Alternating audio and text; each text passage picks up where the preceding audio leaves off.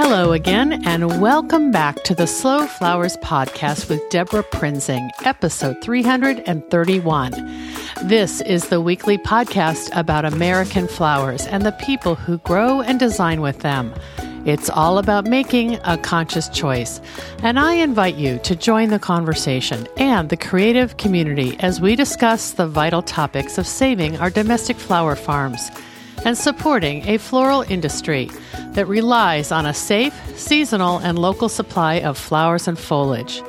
This podcast is brought to you by slowflowers.com, the free nationwide online directory to florists, shops, and studios who design with American-grown flowers, and to the farms that grow those blooms. It's the conscious choice for buying and sending flowers.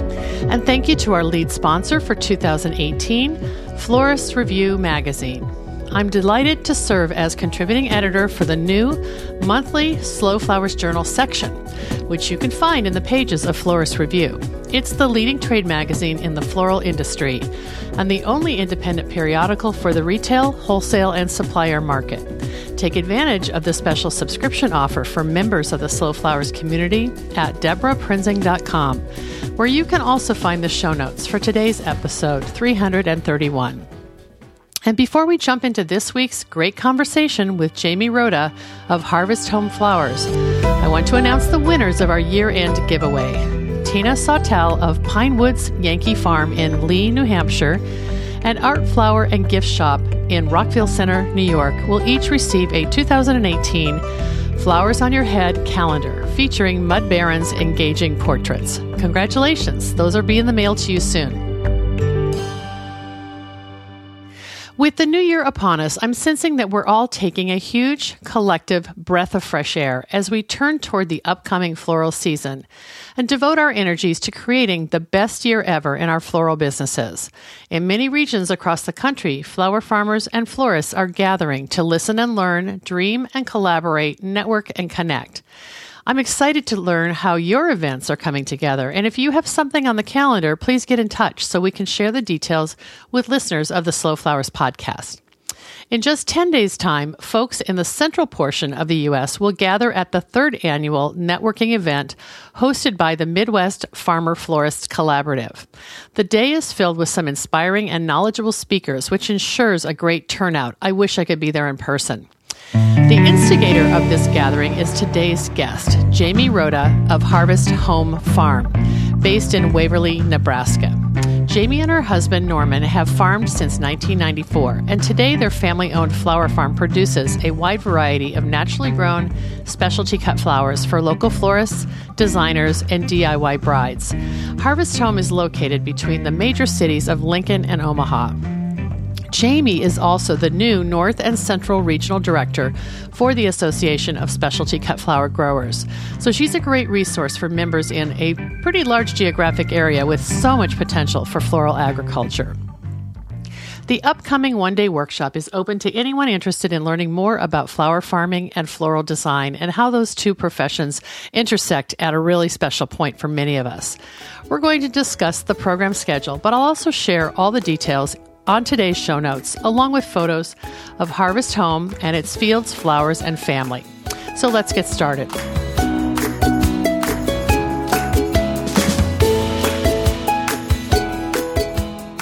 Welcome back to the Slow Flowers Podcast with Deborah Prinzing, and I am so delighted today to have Jamie Rhoda of Harvest Home Flowers on the line. Hi, Jamie.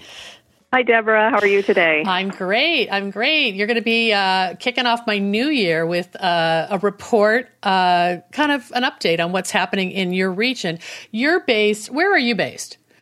Well, we are, Waverly, Nebraska is our address, but we're between Lincoln and Omaha, the two largest population centers in Nebraska. So we have a great location here. Oh, great. And I want to talk specifically about Harvest Home Flowers before we end this episode, but the timeliness of scheduling this interview was to talk about technically the third annual Midwest Farmer Florist gathering that's happening later this month. You're calling it the Midwest Farmer Florist Collaborative Workshop. Has that always been the name of this group? Well, when we first started, and this will be our third year, so we started in 2016, we were just a little group of us. I think there were 11 of us. We just got together around a table and just discussed some things, what we'd like to see happen and how we could work together. And it was, some farmers and some florists and designers. And I think it kind of really got started from some designers really wanting to be able to buy more local flowers. And so they were kind of like, how can we connect? And then last year, we put the name on it, and we got a Facebook page. The Facebook page is Midwest Farmer Florist Collaborative. I know that's a mouthful, but and it is a private page. But if you request to join that, then all the information's on there. Right. So. In fact, it's kind of coming back to me. Was Honeysuckle Hollow the first time this gathering took place 2 years ago? Yes, that's where we were. Yeah, in Sioux City, Iowa. Yeah, and I remember Mercedes had reached out to me, and I sent some Slow Flowers material or something, and I even gave her the names of some people to invite. But it was wow, how cool is that something is florist driven from a farmer's point of view? You must have loved that. I think the original idea can really go back to Mercedes. I believe she contacted me and said, "What can we do?" Because she is just all about using local product. She just is really committed to do that. And so and living here, unfortunately, there's not a huge selection of that because there just aren't a lot of us flower farmers in this area. So that's kind of how this all got started. That's so neat. So would you be supplying Sioux City, Iowa, or is that too far from Waverly? Well, I don't do a regular route out there, although Mercedes would be terribly delighted if I did. Yeah. I do sell to her some. We generally meet in Omaha. My goodness. Mercedes is not a storefront. She doesn't do, daily stuff. She's more an event designer. And so it just kind of depends on what she has going. But I do run a regular route into Omaha. And she sometimes comes down there to pick up flowers if she's had to ship flowers in. I see. So we meet up there sometimes. It's like creative people find a solution, right? They do. And like I say, she's very committed. She will do about anything she has to get some local fresh flowers. So obviously this struck a chord with you when you attended that first event because you kind of took over with a small group planning last year. And then this year's program, it looks very ambitious. So talk about the evolution and also sort of what's happening in the region, because it seems like there's a little bit of momentum going on. Well, like I said, it's just, I just really like to see local designers using fresh flowers. And so we're just really trying to make that connection because there are so few of us. It takes a little more effort, I think, to make that connection between the designers and the farmers. Takes a little more commitment, I think, than if you're someplace where, there's 10 farmers within driving distance of you or something. Takes a lot more commitment on the designer's part to do this. But yeah, we just, last year we got together and there were, I think about 30 of us. Then last year we met in Omaha at Bloom's and a floral shop there. And we decided that was, 30 of us in a little shop was probably about maxed out what we could do there. So we have a larger venue this year. Last year we had a good turnout. I would say we were heavy on the farmer side. And, there's a lot of what I would say new and aspiring farmers for this area. And when we say Midwest, we're using that term fairly loosely. Yeah, describe roughly what that is regionally. Well, we're trying not to put any boundaries on it, and I'm not sure I can really tell you because, I've had people contact me about it from Michigan and Minnesota and Oklahoma and, a lot, Colorado. We've had a couple of Colorado. And so I said, I'm not limiting it to any area. We have people on our Facebook page from all over, I think. But, I guess it's what people are comfortable with. And obviously our original meeting, and we were just trying to connect those of us, that could deliver to a florist locally.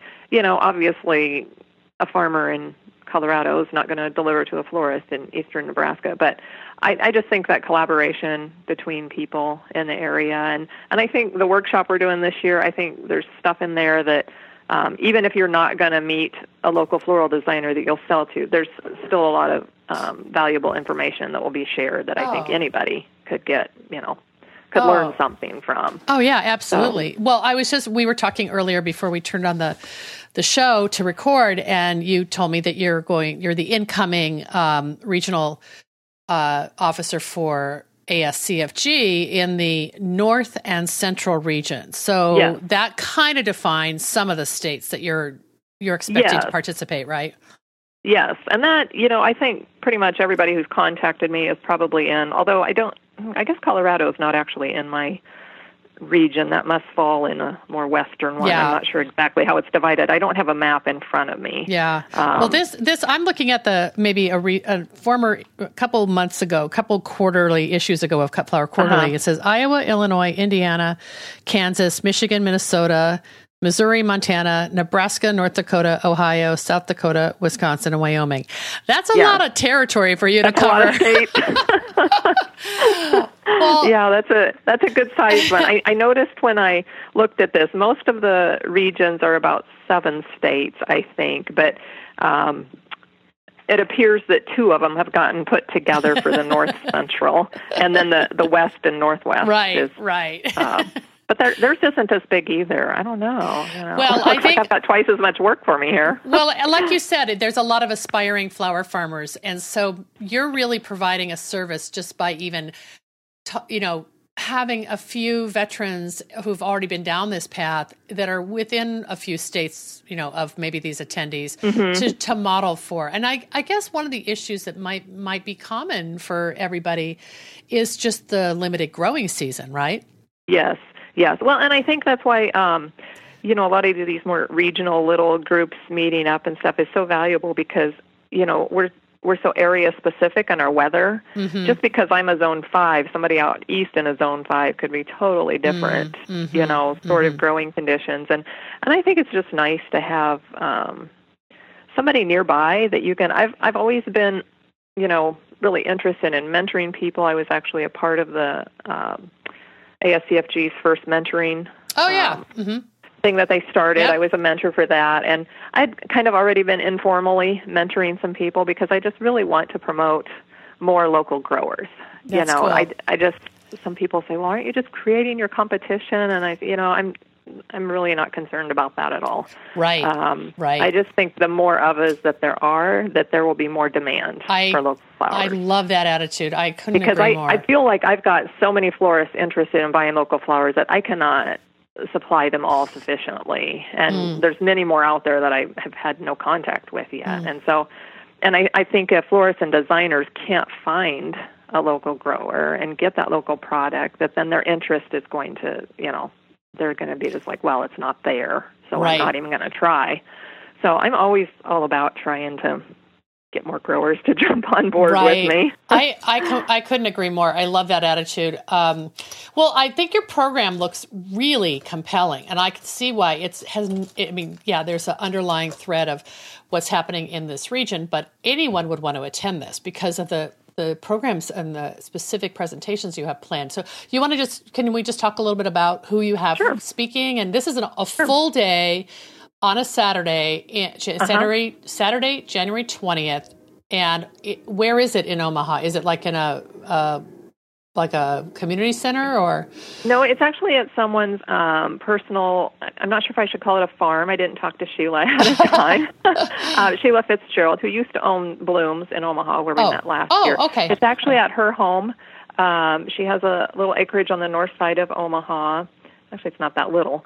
And she has a wonderful little barn venue area that we're going to be able to use. Oh, wonderful. I know she used it for a couple weddings this last summer. And so she's got a really nice setup for it there. Oh, cool. And we'll have a lot more space than what we had in a shop last year. But it'll be kind of like a lecture setup, right? Yeah. And it's, we've crammed a lot into this day. You have. I had a lot of ideas, and as I started laying out the time frame, I'm like, wow, maybe, we might have tried to cram a little too much in, but, we're going to try to get through it all. And, I think, and I was trying specifically there's another little conference going on in St. Joe the Saturday before ours. There's a flower track on Saturday of that, the Great Plains Growers Conference. But I think we did pretty good about covering different things. Theirs looks like it's going to get a little more into some of the nitty-gritties. seed starting, variety selection, and Jeannie McEwen from Bright Flower Farm is going to be speaking at that one on neat. that Saturday. Oh, I'll try to. So I think they really kind of complement each other. Oh, good. I'll try to get a link to that event and share it in our show notes too. Sure. So is that more like a extension service or?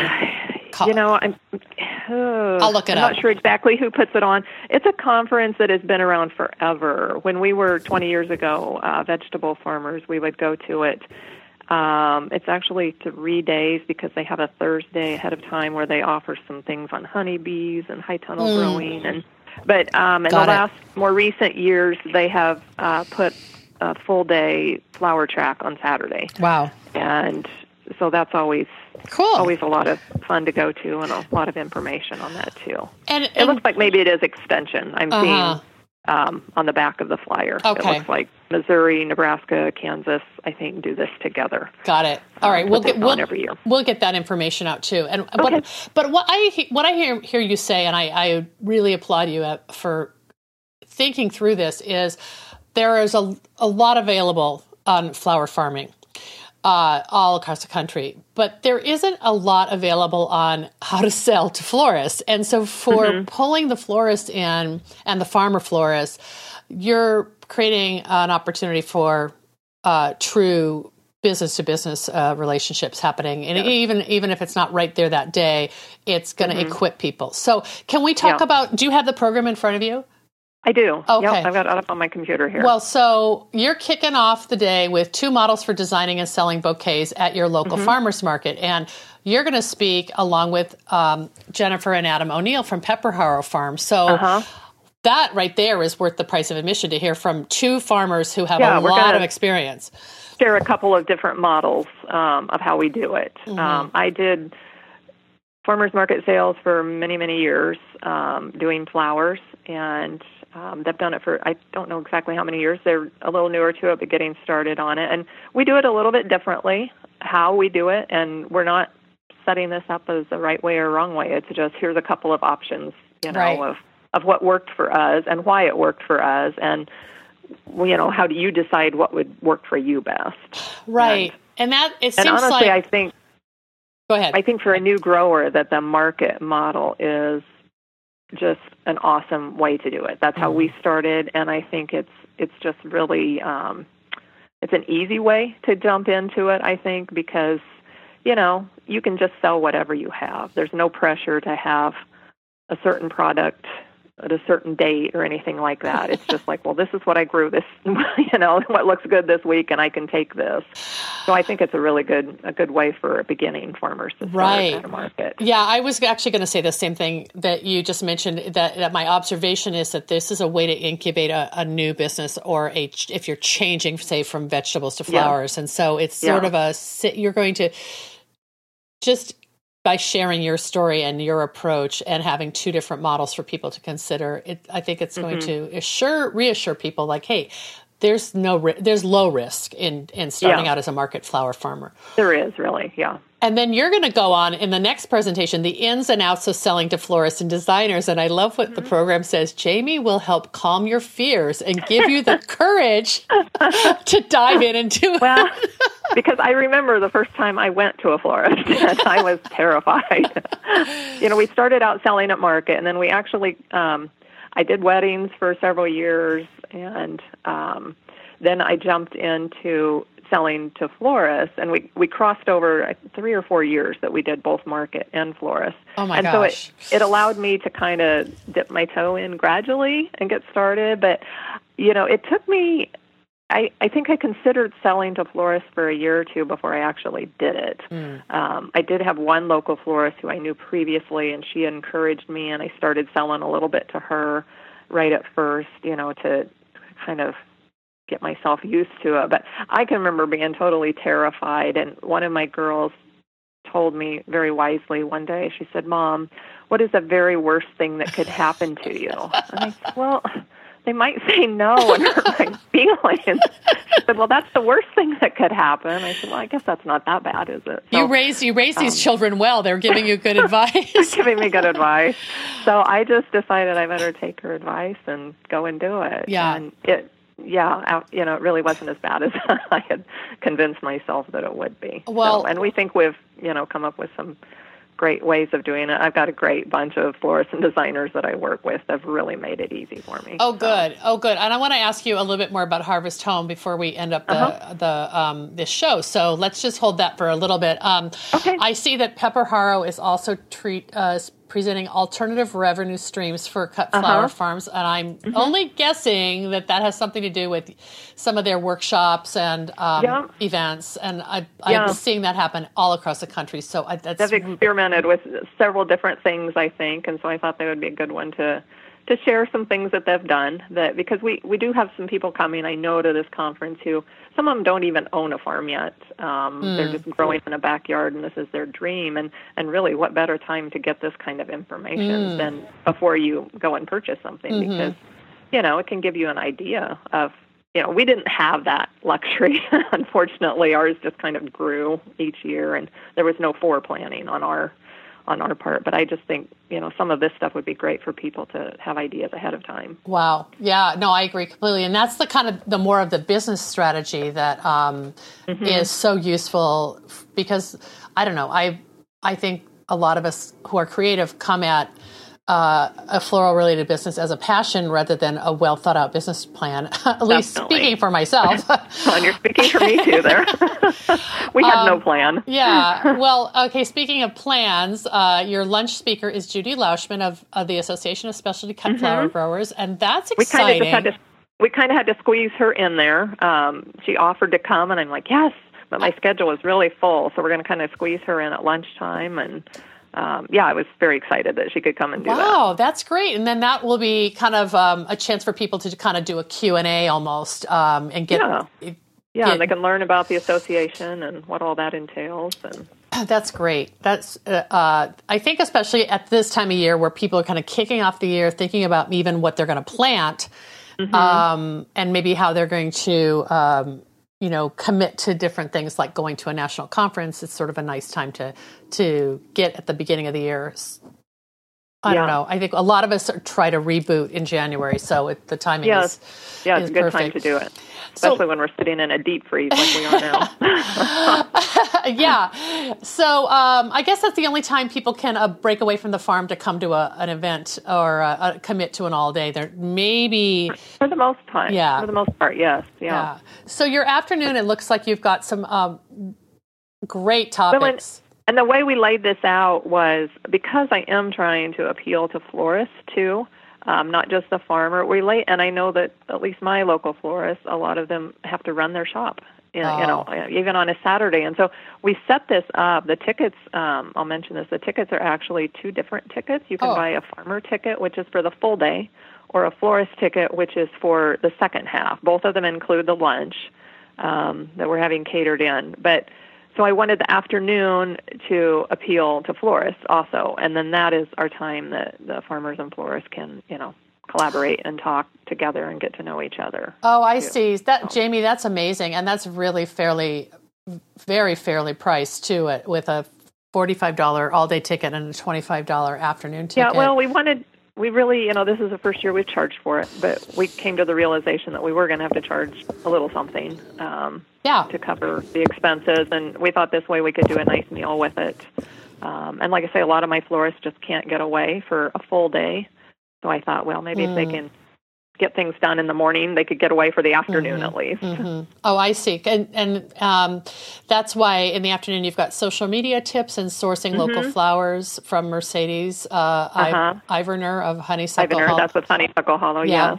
And then I love this term. I've never seen it before, farm to arm. Did you make that up?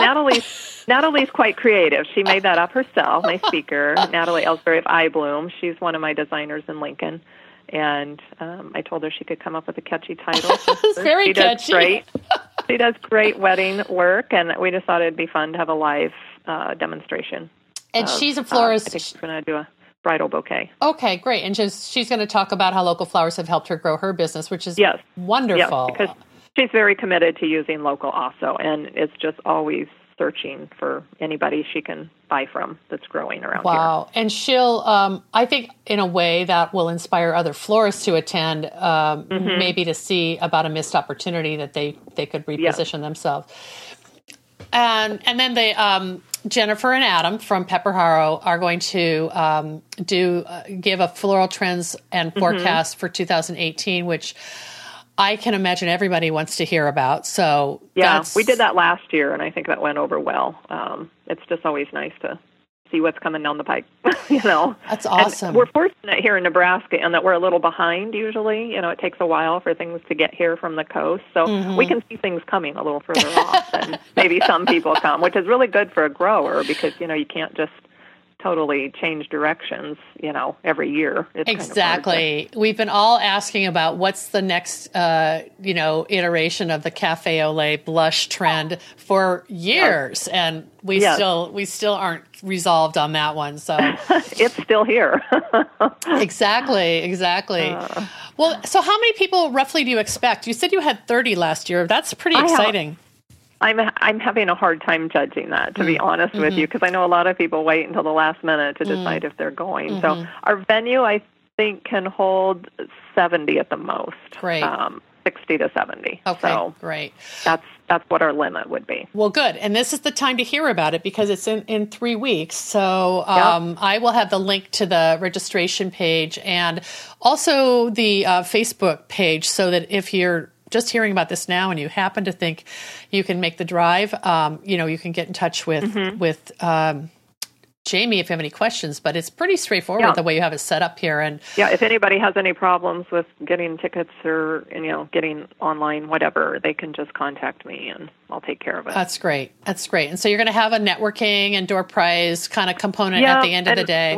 I kind of tagged on at the end. I'm hoping we'll have time for this to happen. I know I've had some growers that just have, they have lots of very specific little questions that I try to answer whenever I can, growing questions or whatever. But I thought, well, if we have time at the end, we'll just, anybody who wants to join in on that, they can gather together and just, kind of discuss things, whatever questions people have. Right. Oh, that's wonderful. And the florists will probably be doing the same thing at a different table. They could do that. That's for sure. Wow. So your relationship with your customers, and it seems like you're really deeply involved in the floral community in Lincoln and Omaha. That's really kind of defined your business. And I want to just walk back a little bit and talk about how you did transition in your farm. Harvest Home. Was Harvest Home originally a vegetable farm? It was. We started, it's going to be about more like 22 years now, I think it is. We started, and I always tell people it was just a happy little accident, basically. We always gardened. My husband, as we were raising little kids, my husband always had a big garden, and we always had more than what we could use, and so we were constantly giving vegetables away. And at some point, I think when the grocery bill kept getting higher with more children, and we were like, maybe we could sell this. And we were living in a little town north of here, and there was a little midweek market, and so he would. It was an afternoon market. He'd come home from work and gather up what extra produce we had and take it to the little market. And I baked cinnamon rolls and potato rolls. And wow, we would go set up our one little table. I think there were maybe 4 or 5 vendors at the market. Oh my goodness! Wow. And we would sell, and that was our beginning. And we just kind of fell in love with it. So we were living at a rented place then, and so we started looking for a little place that we could call home and expand. And it just grew very organically and slowly. And as the kids got older and could help more, we would plant more and would till up another area, each year if we wanted to get bigger. And from the very beginning, when we started doing the market in Lincoln, I saw other flower vendors there that, it was their full-time business, a flower vendor. And I just was always very intrigued by it. And we had a beautiful yard that had, when we moved here, I had some perennials and stuff in it. And so I have a little bit of a floral background. I'd worked in a couple of flower shops years ago. And so I would just put together a few bouquets and take them to market. The first year, I found my records the other day, we sold $350 worth of flowers for the whole summer. And this was just from your garden, almost from your garden, without like specifically planting right. for it. I Wow. hadn't planted specifically for. It was more just stuff that was in the landscape or that I'd planted around the house or how something. cool. You know, it was a very meager offering, we'll put it that way. But that's what got me. And then each year, you know, we put up a high tunnel one year, and so that we could have season extension for the vegetables. And then I started putting flowers in it, and I finally got to where I filled it with flowers. So then we put up another high tunnel so we could have one for vegetables and one for flowers. And then I filled that one with flowers. and then finally at some point we're just like, you know, let's just quit doing the vegetables. And we ended up going to 2 booths at market. We had one for flowers and one for vegetables. And then pretty soon both booths were full of flowers. And we just, towards the end, when we quit doing it, 2016 was the last year that, 2015 was the last year that we did market. Mm-hmm. And we only had flowers. Mm-hmm. And we just completely, you know, we felt like there were a lot of other people around here growing vegetables. Mm-hmm. And there really weren't that many people doing flowers. Some of the vendors that were there when we very first started were no longer growing flowers. And so we felt like it was just a good opportunity for us. To jump in and kind of take their place, you know, and each year we just did more and more and just kept getting a larger and larger following. And we quit doing market then just because our kids were all growing up and they were a huge help for that. You know, They were our main labor force. How old are your kids now? Well, we've got them strung out quite a ways. Our youngest one is almost 14 here at home. Uh-huh. I have 2 stepsons who are older. My kids range from 14 to 30. Mm-hmm. We have 5 in that age range, and then the 2 older boys. So yeah, our last ones are, you know, growing up and leaving home, and we've got grandkids now, and it was kind of nice to be able to go somewhere on a Saturday and do That's something I've heard. other than a market, and we just kind of decided to simplify. And it's not that we're really doing less. People are like, oh, is it so much easier now? Are you working less? And I'm like, well, not really.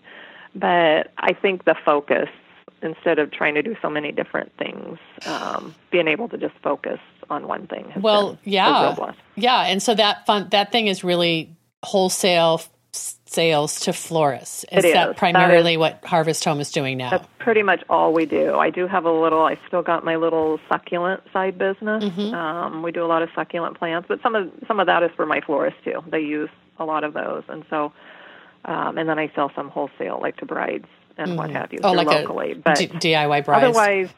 Otherwise, we're doing flower shops and designers. That's 95% of our business right now. And the 2 cities, Omaha and Lincoln, just clue me in on the geography. Like, what is the radius of that? Are you driving a lot? Well, if I drive my full route, which I usually do on a Thursday, I actually go up to Fremont, which is north of me, and then over to Omaha, and then back. In the last couple of years, I've had to stop back at the farm because I can't get everything on my van. You need a bigger van. And I stop back at the farm, and then I loop through Lincoln, which the whole route is like 180 miles for me. Wow. So it makes a really long day on Tuesdays. And then I generally, this last year, pretty much every week, I make another route through Lincoln on Thursdays. Okay.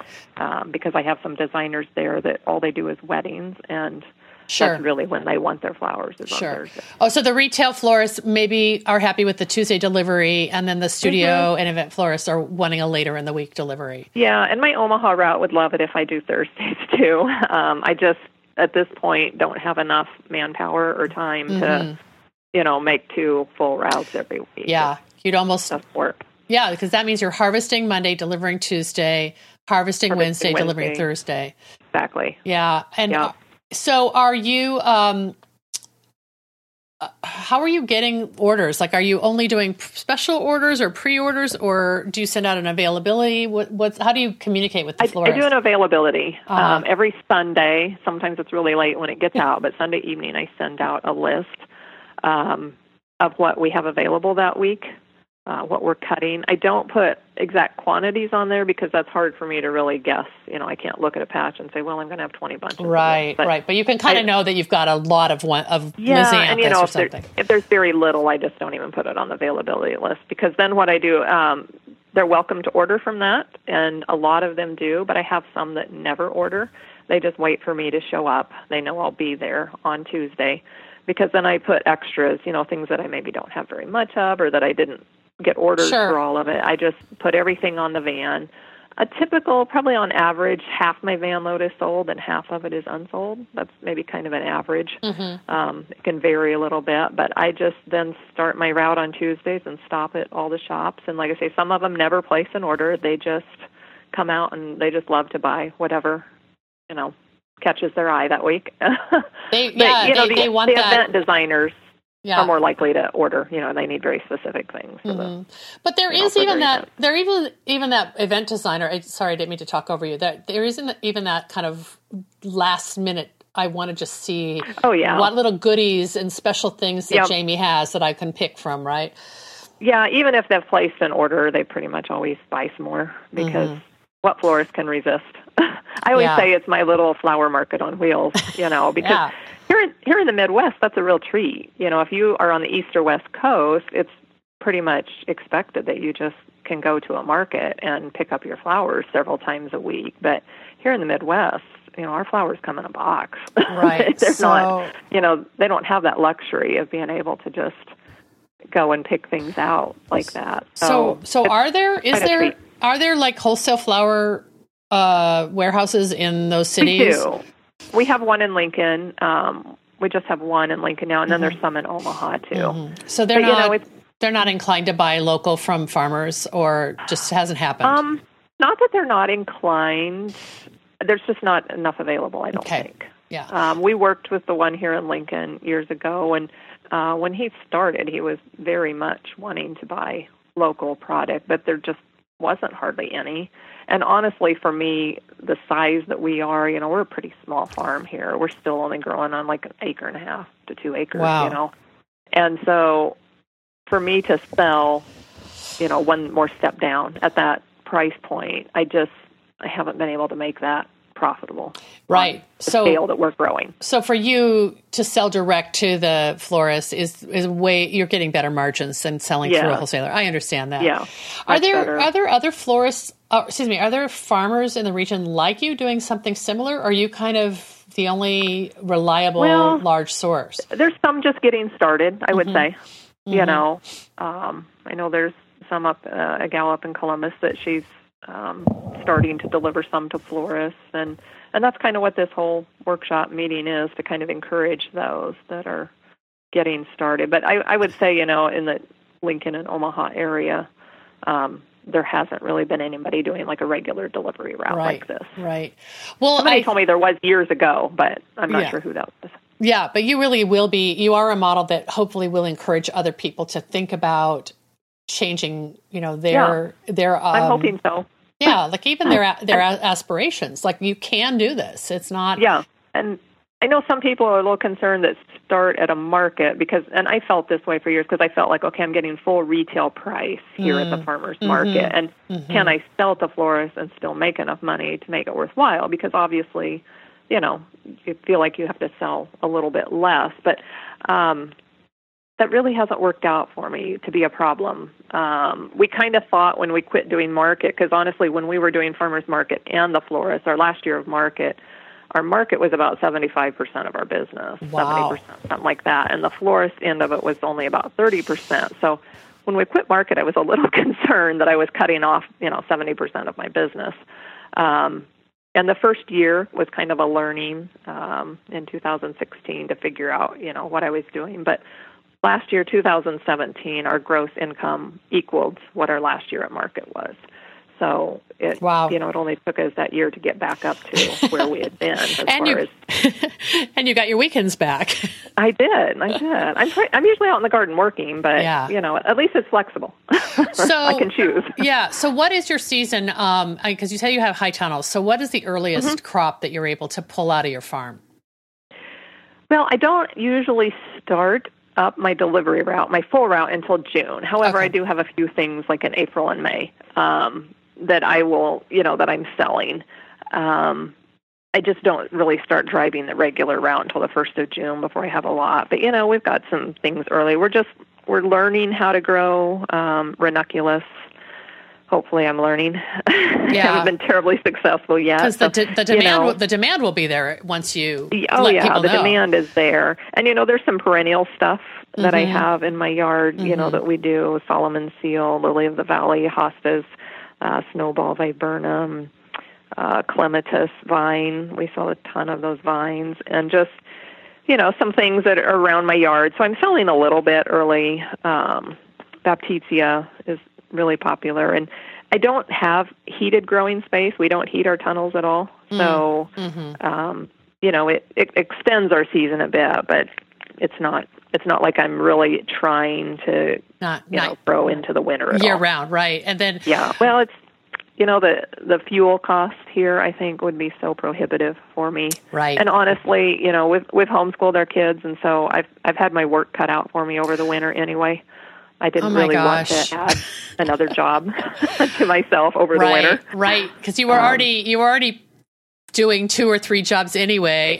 We just kind of change gears when it when fall hits, and then we deliver. It kind of depends on the year.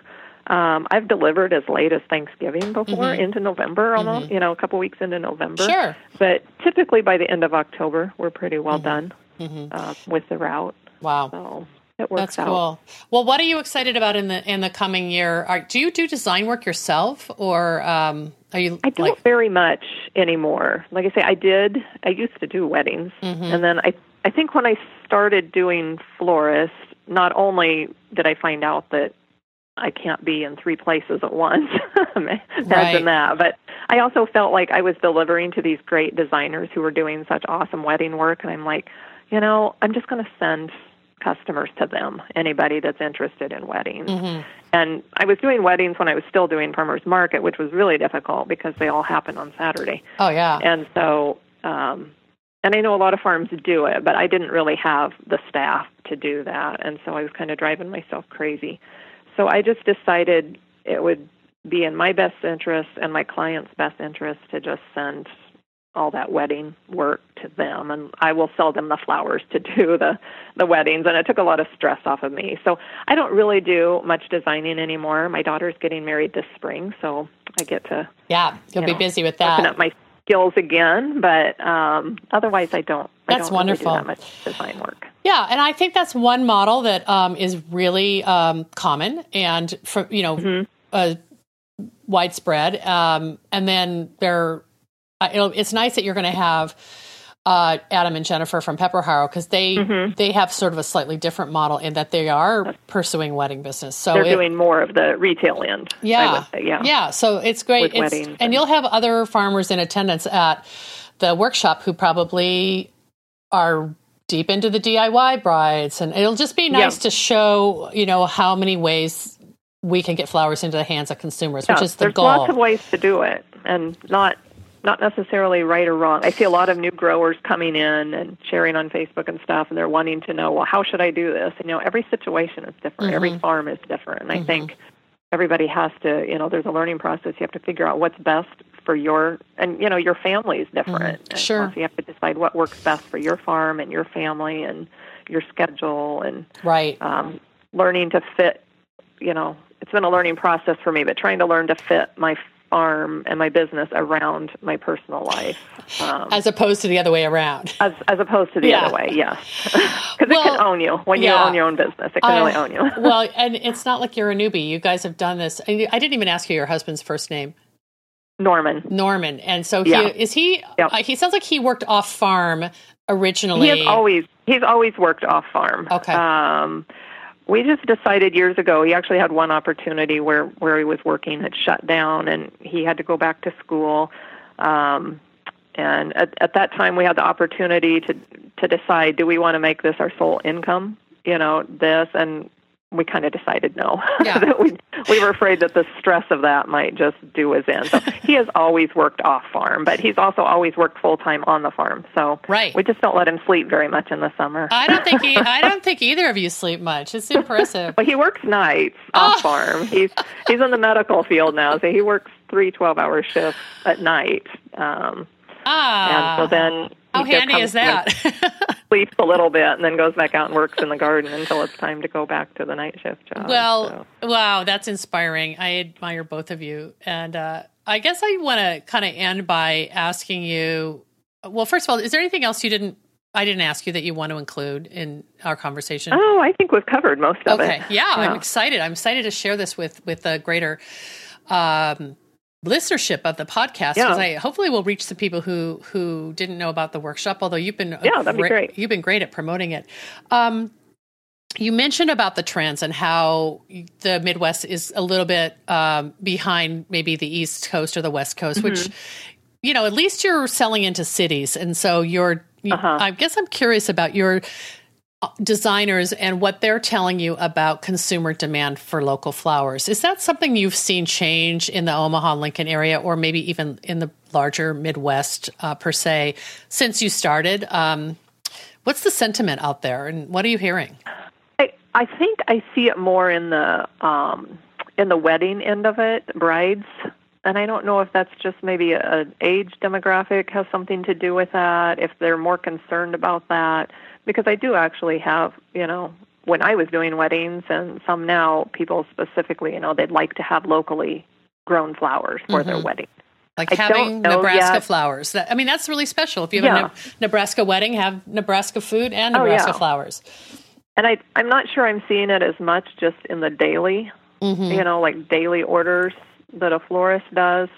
I think my customers, my florists, it's more they're just excited to have something that is fresh and different because a lot of our flowers, most of them, come to the Midwest in a box. There's some things that, putting them in a box just doesn't do anything for them. Right. And you're delivering everything in buckets of water, probably. I do. We cut into water. We process it into fresh water. It's delivered in water. And that's a real selling point to me, to my florists. I tell them, all you have to do is take this and put it in your bucket. They don't have to strip leaves. They don't have to reprocess or anything. Wow. And so I think it's just the things that they can't get, that they're not able to get in good shape. Right. That they're, dahlias is something that I mentioned because, if you ship dahlias across the country in a box, they're really hardly worth using by the time you get them. Absolutely. And, and so we try to focus on flowers that, zinnias are one of our biggest sellers, we can grow zinnias like crazy here in Nebraska. Yeah. But they don't ship well. Right. Right. They don't like to be refrigerated, really, do they? No, not really. Not a cold cooler. And so, we try to focus a lot on flowers that they just can't get in good shape. That's cool. That's wonderful. Well, I'm inspired. I wish you a lot of luck at this event. I'm going to send you. I've got my shipping label with your name and address on it right here. I've got to send you a care package to share with people who attend, and I hope that it's really successful. And we'll be able to follow along because you'll probably be posting on that Facebook page. Yeah. So yeah. And I say, that Facebook page is set up as a private page, but anybody can join it. You just have to request to join it. That's no problem. Yeah. Well, look out. This thing could blow up and you could have your own. Well, that'd be great. I would love to fill our little venue there. That would be really nice. Oh, it's inspiring. Well, Jamie, thank you so much for getting on the line with me. It's just really great to hear a little bit more about what's happening in your world. And I know it's going to, get people thinking about possibilities of, especially if they're in your region, of what the opportunities are for farmers and florists. So I'm excited to hear about that. So Happy New Year. Well, same to you, Deborah. Okay, we'll talk soon. It was really nice talking to you. Yeah, absolutely. And I'll get some, maybe I can follow up with you afterwards and get some photos of from your farm and your flowers to share so people can find you and follow you. And we'll put that on the show notes at DeborahPrinzing.com. So that would be great. Okay, take care. All right, thanks, Deborah. Bye. Thanks for joining me today. The Slow Flowers podcast has been downloaded more than 269,000 times by listeners like you. Thank you for downloading, listening, commenting, and sharing. It means so much. As the Slow Flowers movement gains more supporters and passionate participants who believe in the importance of the American cut flower industry, the momentum is contagious. I know you feel it too. I value your support and invite you to show your thanks with a donation to support my ongoing advocacy, education, and outreach activities. You can find the donate button at deborahprinzing.com in the right column. Thank you to our sponsors who have supported the Slow Flowers programming, all of our programs, including this podcast, American Flowers Week, the slowflowers.com online directory to American-grown flowers, as well as our new channels, Slow Flowers Journal and the 2018 Slow Flowers Summit. Those sponsors are Certified American-Grown Flowers. The Certified American-Grown program and label provide a guarantee for designers and consumers on the source of their flowers. Take pride in your flowers and buy with confidence. Ask for Certified American-Grown Flowers. To learn more, visit americangrownflowers.org. Arctic Alaska Peonies, a cooperative of 50 family farms in the heart of Alaska, providing high-quality, American-grown peony flowers during the months of July and August. Visit them today at arcticalaskapeonies.com. The Seattle Wholesale Growers Market, a farmer-owned cooperative committed to providing the very best the Pacific Northwest has to offer in cut flowers, foliage, and plants. The Growers Market's mission is to foster a vibrant marketplace that sustains local flower farms and provides top-quality products and services to the local floral industry. Find them at seattlewholesalegrowersmarket.com. Longfield Gardens provides home gardeners with high-quality flower bulbs and perennials. Their online store offers plants for every region and every season, from tulips and daffodils to dahlias, caladiums, and amaryllis. Visit them at longfieldgardens.com. Syndicate Sales, an American manufacturer of vases and accessories for the professional florist. Look for the American flag icon to find Syndicate's USA-made products and join the Syndicate Stars loyalty program at syndicatesales.com. Johnny's Selected Seeds, an employee-owned company that provides our industry the best flower, herb, and vegetable seeds, supplied to farms large and small, and even backyard cutting gardens like mine. Check them out at johnnysseeds.com. The Association of Specialty Cut Flower Growers, formed in 1988, ASCFG was created to educate, unite, and support commercial cut flower growers. Its mission is to help growers produce high-quality floral material and to foster and promote the local availability of that product.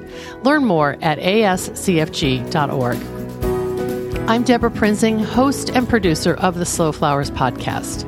Next week, you're invited to join me in putting more American-grown flowers on the table, one vase at a time. And if you like what you hear, please consider logging onto iTunes and posting a listener review.